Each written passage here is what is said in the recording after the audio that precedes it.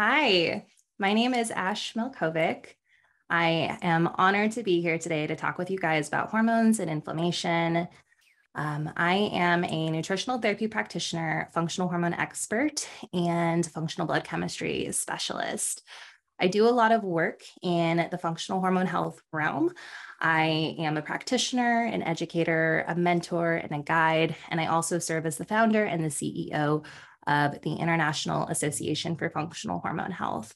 So IAFHH, the International Association for Functional Hormone Health, is an educational institution that is on a mission to empower women's health professionals with a mastery in functional hormone health. We support practitioners through one-on-one mentorship, as well as a 13-week practitioner training, academic webinars, educational resources, and so much more. We stand as the voice of authority on the most up-to-date education in women's health. And it is an honor to be able to provide that level of support to the practitioners and the people out there who need it most, especially in the cystic fibrosis community. So I'm really happy to be here today. What we are going to talk about are primarily how hormones and inflammation are connected and how this can be involved with cystic fibrosis cases. So we're going to talk about the primary roles of hormones in the body. We're going to talk about how inflammation can interfere with hormone health. We're also going to talk about how stress and cortisol imbalances can contribute to inflammation and hormone imbalances. And then we'll also be discussing how we can nourish a healthy stress response and hormone balance within the body. So let's go ahead and dive in. So what are the primary roles of hormones in the body? Hormones in and of themselves make up the endocrine system, and they are chemical messengers that the body uses to help to facilitate communication between tissues and organs. And they help to run, operate, mandate, facilitate many different bodily processes across all body systems, not just the reproductive system. So we hear a lot about hormones and the reproductive system, which definitely has a heavy role and influence in that. But truthfully, hormones influence every single area of a person's health and well-being, also regardless of if they are male or female. So we have hormones influence the digestive system, the blood sugar regulation system, the inflammation system, the nervous system, and so much more. But for females in particular, there are certain sex hormones, such as GnRH, or gonadotropin-releasing hormone, FSH, follicle-stimulating hormone, LH, luteinizing hormone, as well as estrogen, testosterone, and progesterone, which are the primary hormones that are involved in facilitating ovulation and menstruation. Now, although hormones influence many areas of the body, ovulation and facilitating the ovulatory process is incredibly integral for supporting many areas of the body as well. So there are hormones outside of the ones that I just listed, but these ones in particular are beneficial for ovulation and beyond. So some of the benefits of ovulation and these hormones that are produced through that process help to facilitate and maintain the health and function of our brain, including our mood, our memory, our cognition, as well as supporting our heart health, our bone health. They're there to be supportive for cancer protection, as well as some of the basic systems in the body, like the digestive system and digestive function, blood sugar balance, and inflammation balance, as I had mentioned earlier. However, speaking to cystic fibrosis, this is kind of where the fun comes in and the research of hormone health and sex hormone health, specifically with cystic fibrosis cases. So speaking specifically to estrogen and progesterone, when we have a balance of estrogen and progesterone, this helps to support an environment that is favorable for specific chloride transport systems that are independent of CFTR. So you guys know, I'm sure, CFTR is a cystic fibrosis transmembrane conductance regulator gene and protein. And so when we have a balance of estrogen and progesterone, this helps to support additional chloride transport systems outside of that gene, which is helpful for those who have CF, of course. In addition, a balance of estrogen and progesterone from healthy ovulation helps to support the clearance of the bacterium Pseudomonas aeruginosa, which is a bacterium that is really problematic for individuals with cystic fibrosis, particularly women. So we want to make sure that we are supporting hormone balance, that we are optimizing ovulation as much as possible, even for individuals who are not trying to get pregnant, don't have those same fertility goals. And this is just why ovulation and healthy menstruation are so important beyond just reproductive function. And we can see how that intertwines with supporting individuals with cystic fibrosis as well. So we know that cystic fibrosis can contribute to a lot of inflammation within the body. And then the question comes in, how does this inflammation interfere with hormone health? And can hormone health interfere with inflammation? And they kind of go hand in hand. So the first thing we need to understand is that inflammation can be caused by many different things. So for cystic fibrosis, a lot of the inflammation is the result of an upregulated immune system and chronic infections due to the condition.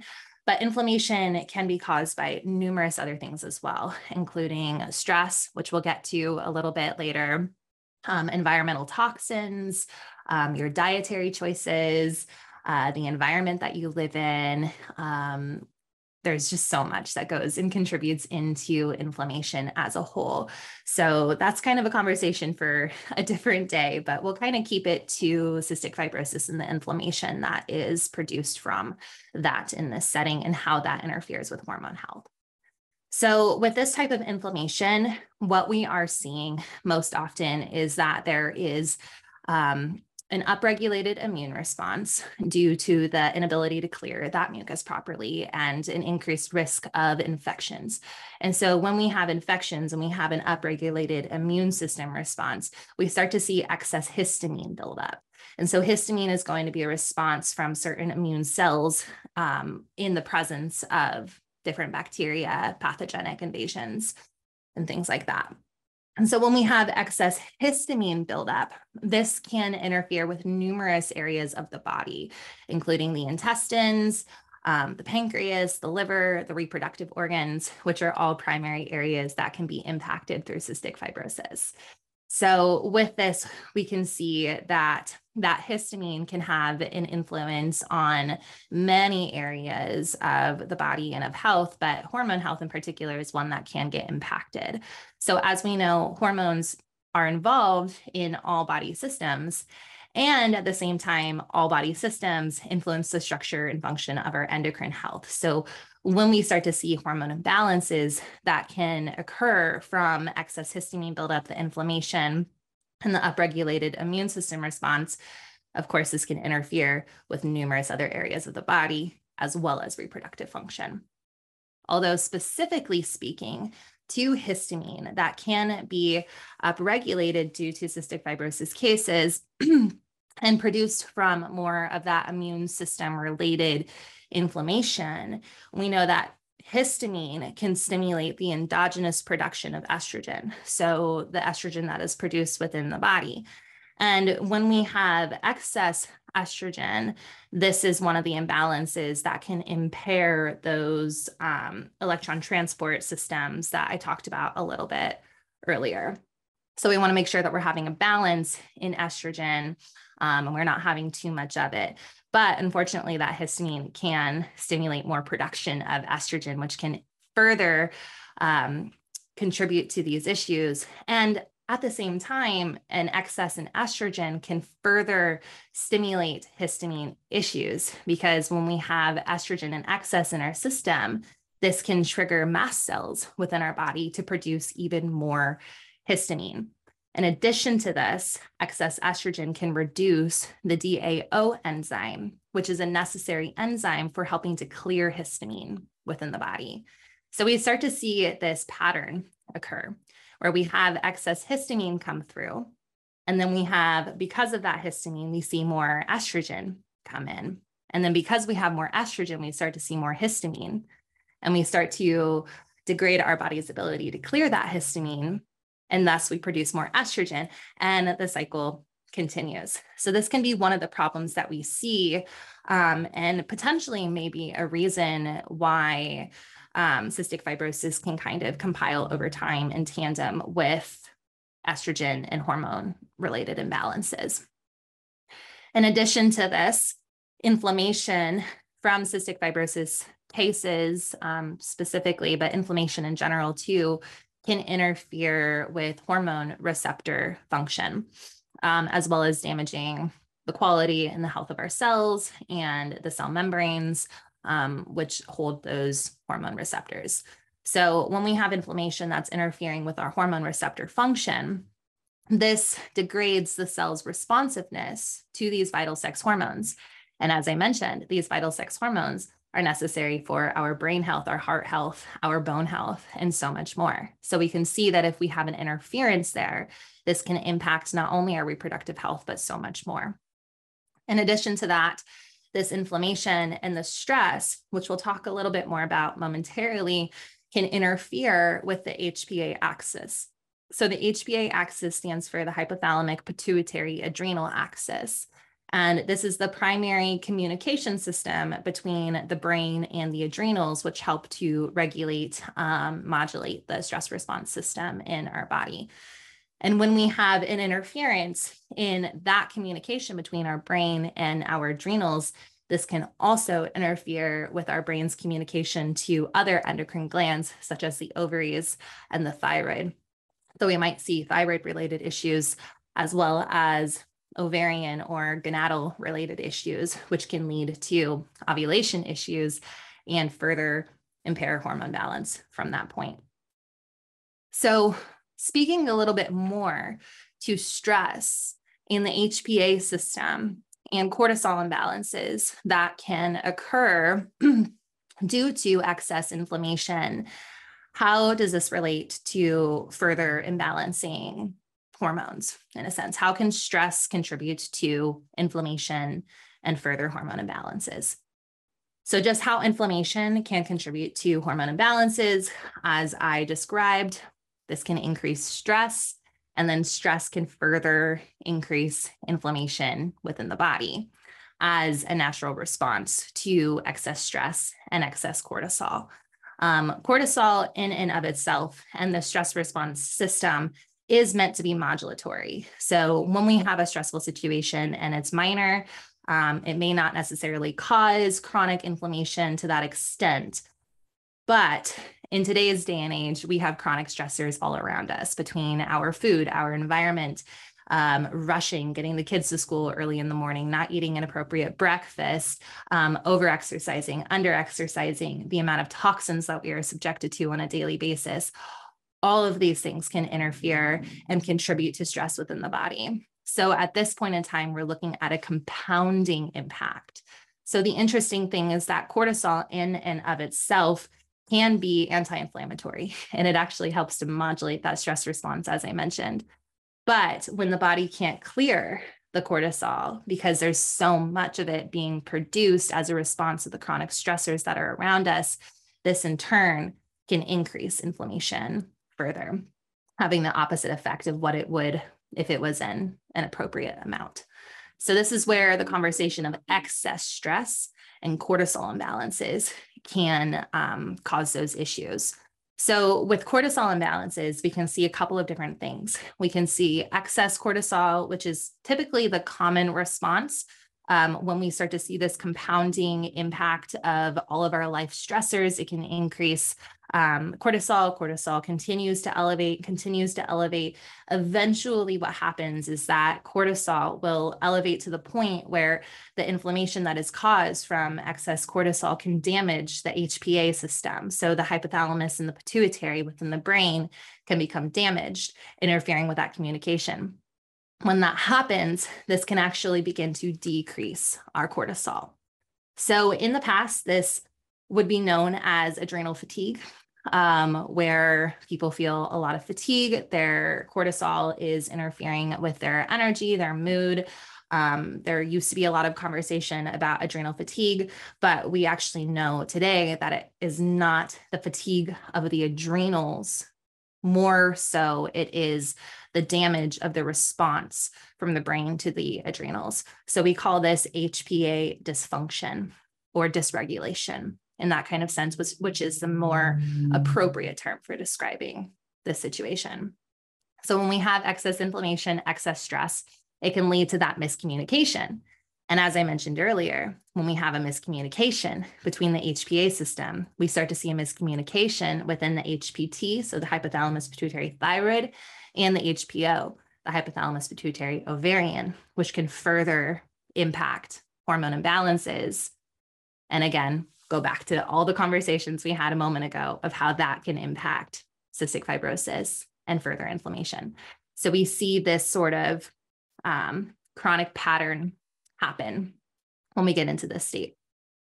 In addition, we also see that excess stress and inflammation and oxidative damage, speaking more so to fertility related things at this point in time. When we have excess stress and inflammation, this can impact our ovaries' ability to produce a healthy follicle, which holds the egg that will then ovulate.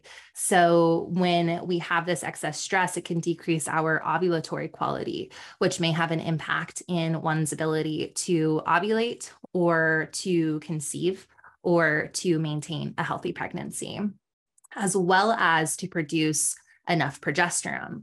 So progesterone is a hormone that is produced only from ovulation.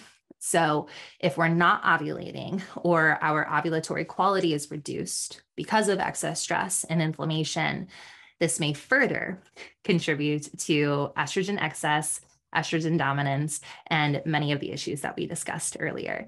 So moral of the story, ovulation is incredibly important, far beyond reproductive health, especially when we are considering inflammation balance and cystic fibrosis cases.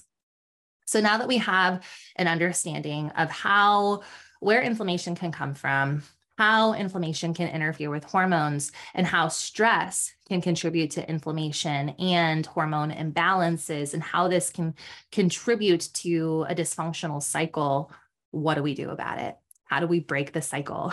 How do we get out of this? And how do we support healthy ovulation to maintain our inflammation balance, to decrease the upregulation of our immune system, and hopefully decrease the presence of symptoms for those with cystic fibrosis? We're going to talk a little bit about that.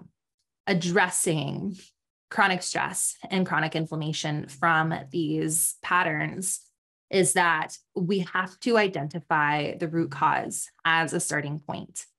Just giving supplements, just taking supplements and hoping for the best is not, it may be effective temporarily, but in the long term, it's not going to do the work that we really want it to do on a systemic level to help break this cycle. So we need to be able to understand and identify what the root of that chronic stress is. And this can be different for many different people.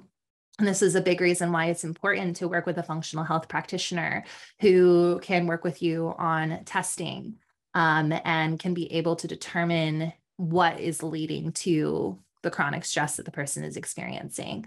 Could this be related to their gut health? Could this be related to their nutrition, their environment, the amount of toxins that they are subjected to, their work, their home life, their family life, the mental and emotional stressors, and how can we find balance within those systems? So stress can be mental and emotional, and I think that's the first thing that we think of when we consider stress. But stress is also physical and environmental as well. So there are many areas to consider and many areas to support, and this is where the holistic support comes in for managing chronic stress.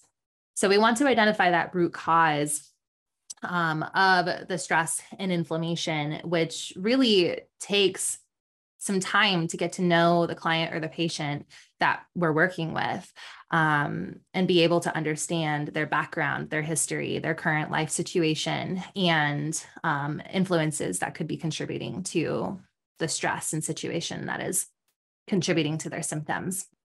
But it is also important to recognize that when we are working with women, naturally, women are very resilient beings.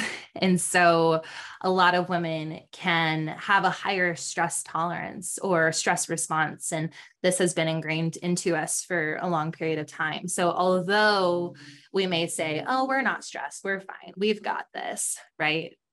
There is still underlying stress that can be happening on a systemic level that can be influenced far beyond the brain catches up to, oh yeah, I am stressed. And this is one of the big reasons why we go from being fine to not being fine, like the straw on the camel's back. So we need to understand our stress tolerance and recognize that the damage can be done far beyond the symptoms actually show. So supporting the body in general through daily life, as well as identifying those root causes, getting strategic with it, can also be helpful. So we can bring in some adjustments to our nutrition and our digestive health. So for example, being mindful of what we're eating, the quality of foods that we're eating. There's a lot of controversy out there on nutrition. As a functional health practitioner and a nutritional therapy practitioner, animal foods are one of the most nutrient dense food sources specifically for hormone health. So there's a lot of controversy out there on cholesterol. There is a lot of argument out there on, is cholesterol good or bad for us? But one important thing that we need to keep in mind is that for all steroid hormones, they are derived from cholesterol. So we have to have a good amount of cholesterol within our diet to have the necessary precursors to be able to produce those steroid sex hormones to begin with. And truthfully, when we are speaking to animal-based products and animal-based foods, the cholesterol is important, but it's one of the less important aspects of it. There is a lot of research out there that shows that the cholesterol that we're eating does not contribute to that same arterial plaque buildup of cholesterol that we see in heart disease cases. Big Fat Surprise is a really great book that kind of brings out some of this research, speaks to this topic a little bit more if you want to dive deeper into that. But what is more important involved with animal proteins and animal-based products is the amount of high quality animal protein. So the protein sources are really important, as well as the nutrient dense and bioavailable nutrients, vitamins, and minerals that are found within those foods. So making sure that our clients or yourself are eating nutrient dense foods that contain both animal proteins, animal-based foods, and a variety of plant-based foods is going to be really important. So that nutrient dense, balanced diet will be really important, as well as focusing on the quality of the food that we're eating. So making sure that we're not eating animal products from conventional feedlot operations, but that we are choosing grass-fed, really high quality, raised and grown food sources to minimize our exposure to additional toxins and stuff. So what you're eating is really important. Also being mindful of how much additives are in our foods, processed foods that we're eating, stuff like that, but as well as how much we're eating. Now, I know sometimes there's the conversation of eating less for weight loss, but in a lot of cases, specifically in relation to hormone health and stress, most of the time we need to be eating more.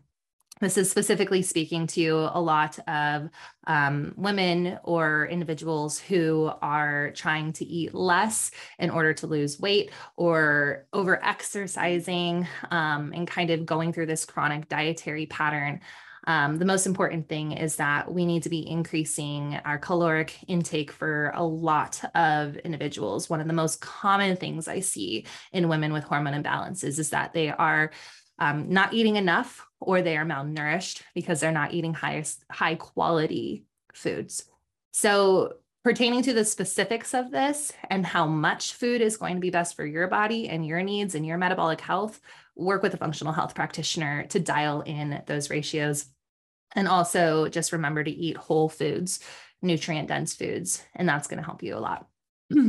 On top of that, you're going to want to think about how you're eating and how you're supporting your digestive health and your blood sugar balance through how you're eating. So eating a protein-rich breakfast in the morning is really important for helping to stabilize blood sugar levels and not contribute to drops. Because when we have blood sugar imbalances, this can further increase cortisol, because cortisol is another hormone that's going to internally increase our blood sugar levels in states of famine. So getting your blood sugar balance first thing in the morning by eating a nutrient-dense, protein-rich breakfast can be really helpful, as well as making sure that we're not eating on the go and that we're actually taking time to be present with our meals and chew fully to support the full function of our digestive health and well-being, and not interfere with that process at all, because you are only able to absorb as much as you're able to digest in that kind of sense. So if you're eating good food, you're taking good supplements, you want to make sure that you're able to digest them, not just take them.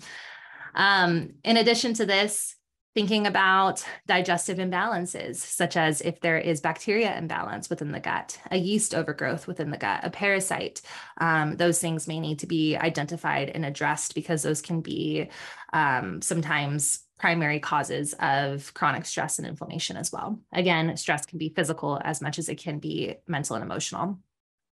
Other things to think about outside of nutrition and digestive health, which is a big foundation of maintaining our inflammation balance and our stress, is to prioritize sleep and to maintain a healthy lifestyle as well. So movement, not too much, not too little kind of a thing, keeping it within a good, healthy activity level on a daily basis, as well as making sure that you're prioritizing sleep as much as possible. In addition to this, receiving support for your emotional, mental stress, digging through trauma work, childhood issues, things like that can all be super helpful, because trauma can store in the body and contribute to that chronic stress response as well. Other strategies that we can work through are getting morning sunlight, as I said, eating a healthy breakfast, as well as making sure you're eating breakfast before you're drinking coffee. That can be a big one. So drinking your coffee with your meal or drinking your coffee after your meal, and not skipping breakfast and just having coffee, essentially. That, and getting outside in the morning, getting some sunlight into your eyes, supporting lymph flow. So dry brushing can be really helpful with supporting the immune system and inflammation response. And then there are some strategies for supplements that can be used as well, such as adaptogenic herbs. There are a variety of adaptogenic herbs out there, that nourish and support the adrenals, as well as the HPA system. So the communication between the brain and the adrenals. So we have things like ashwagandha, rhodiola rosea, Tulsi holy basil. Those are a few good ones to mention. Skullcap can be another. But speaking specifically to which adaptogens are going to be best for you, it depends on what kind of cortisol imbalance you're having, if you have too much cortisol, too little cortisol, and if there's HPA dysregulation. So work with a functional health practitioner, work with an herbalist when assessing and considering bringing in adaptogenics. Other nutrients that can be supportive for stress would be magnesium, B vitamins, and let's not forget hydration, water, and electrolytes. Beyond that, if you're looking to really assess what's going on so that you can fine tune and find some strategy in supporting your stress regulation system, Dutch testing is really helpful. So the Dutch test is the dried urine test of comprehensive hormones. And this is easily one of the best tests on the market for assessing hormone health, as well as hormone metabolism, which can tell us a lot about the state of our body's health and function. And it can also give us a really great insight into our adrenal health and how our body is responding to stress and what's happening with the cortisol imbalances specifically. So to be able to utilize that test, I would suggest working with a functional health practitioner. Through the International Association for Functional Hormone Health, we provide a full training for practitioners that teaches all of this and so much more in regard to functional hormone health, as well as using tools within our practices, such as the Dutch testing and serum hormones and fertility awareness charting, which can all provide us plenty of information to work with when we are assessing our hormone health, our adrenal health, and how that may support or detriment a person's state of inflammation, particularly within cystic fibrosis cases. So don't hesitate to reach out if you are a person who is looking for support in your hormone health and balancing inflammation. We have a practitioner directory. You can go onto our website, iafhh.com, and you can find a practitioner in your area or someone who can work with you online. Or if you are a medical professional, a health professional, and you are interested in learning more about functional hormone health, we encourage you to look into our practitioner training. Reach out for support. We offer mentorship as well, and we are here to support you in refining your skill and understanding of working with functional hormone health in your practice.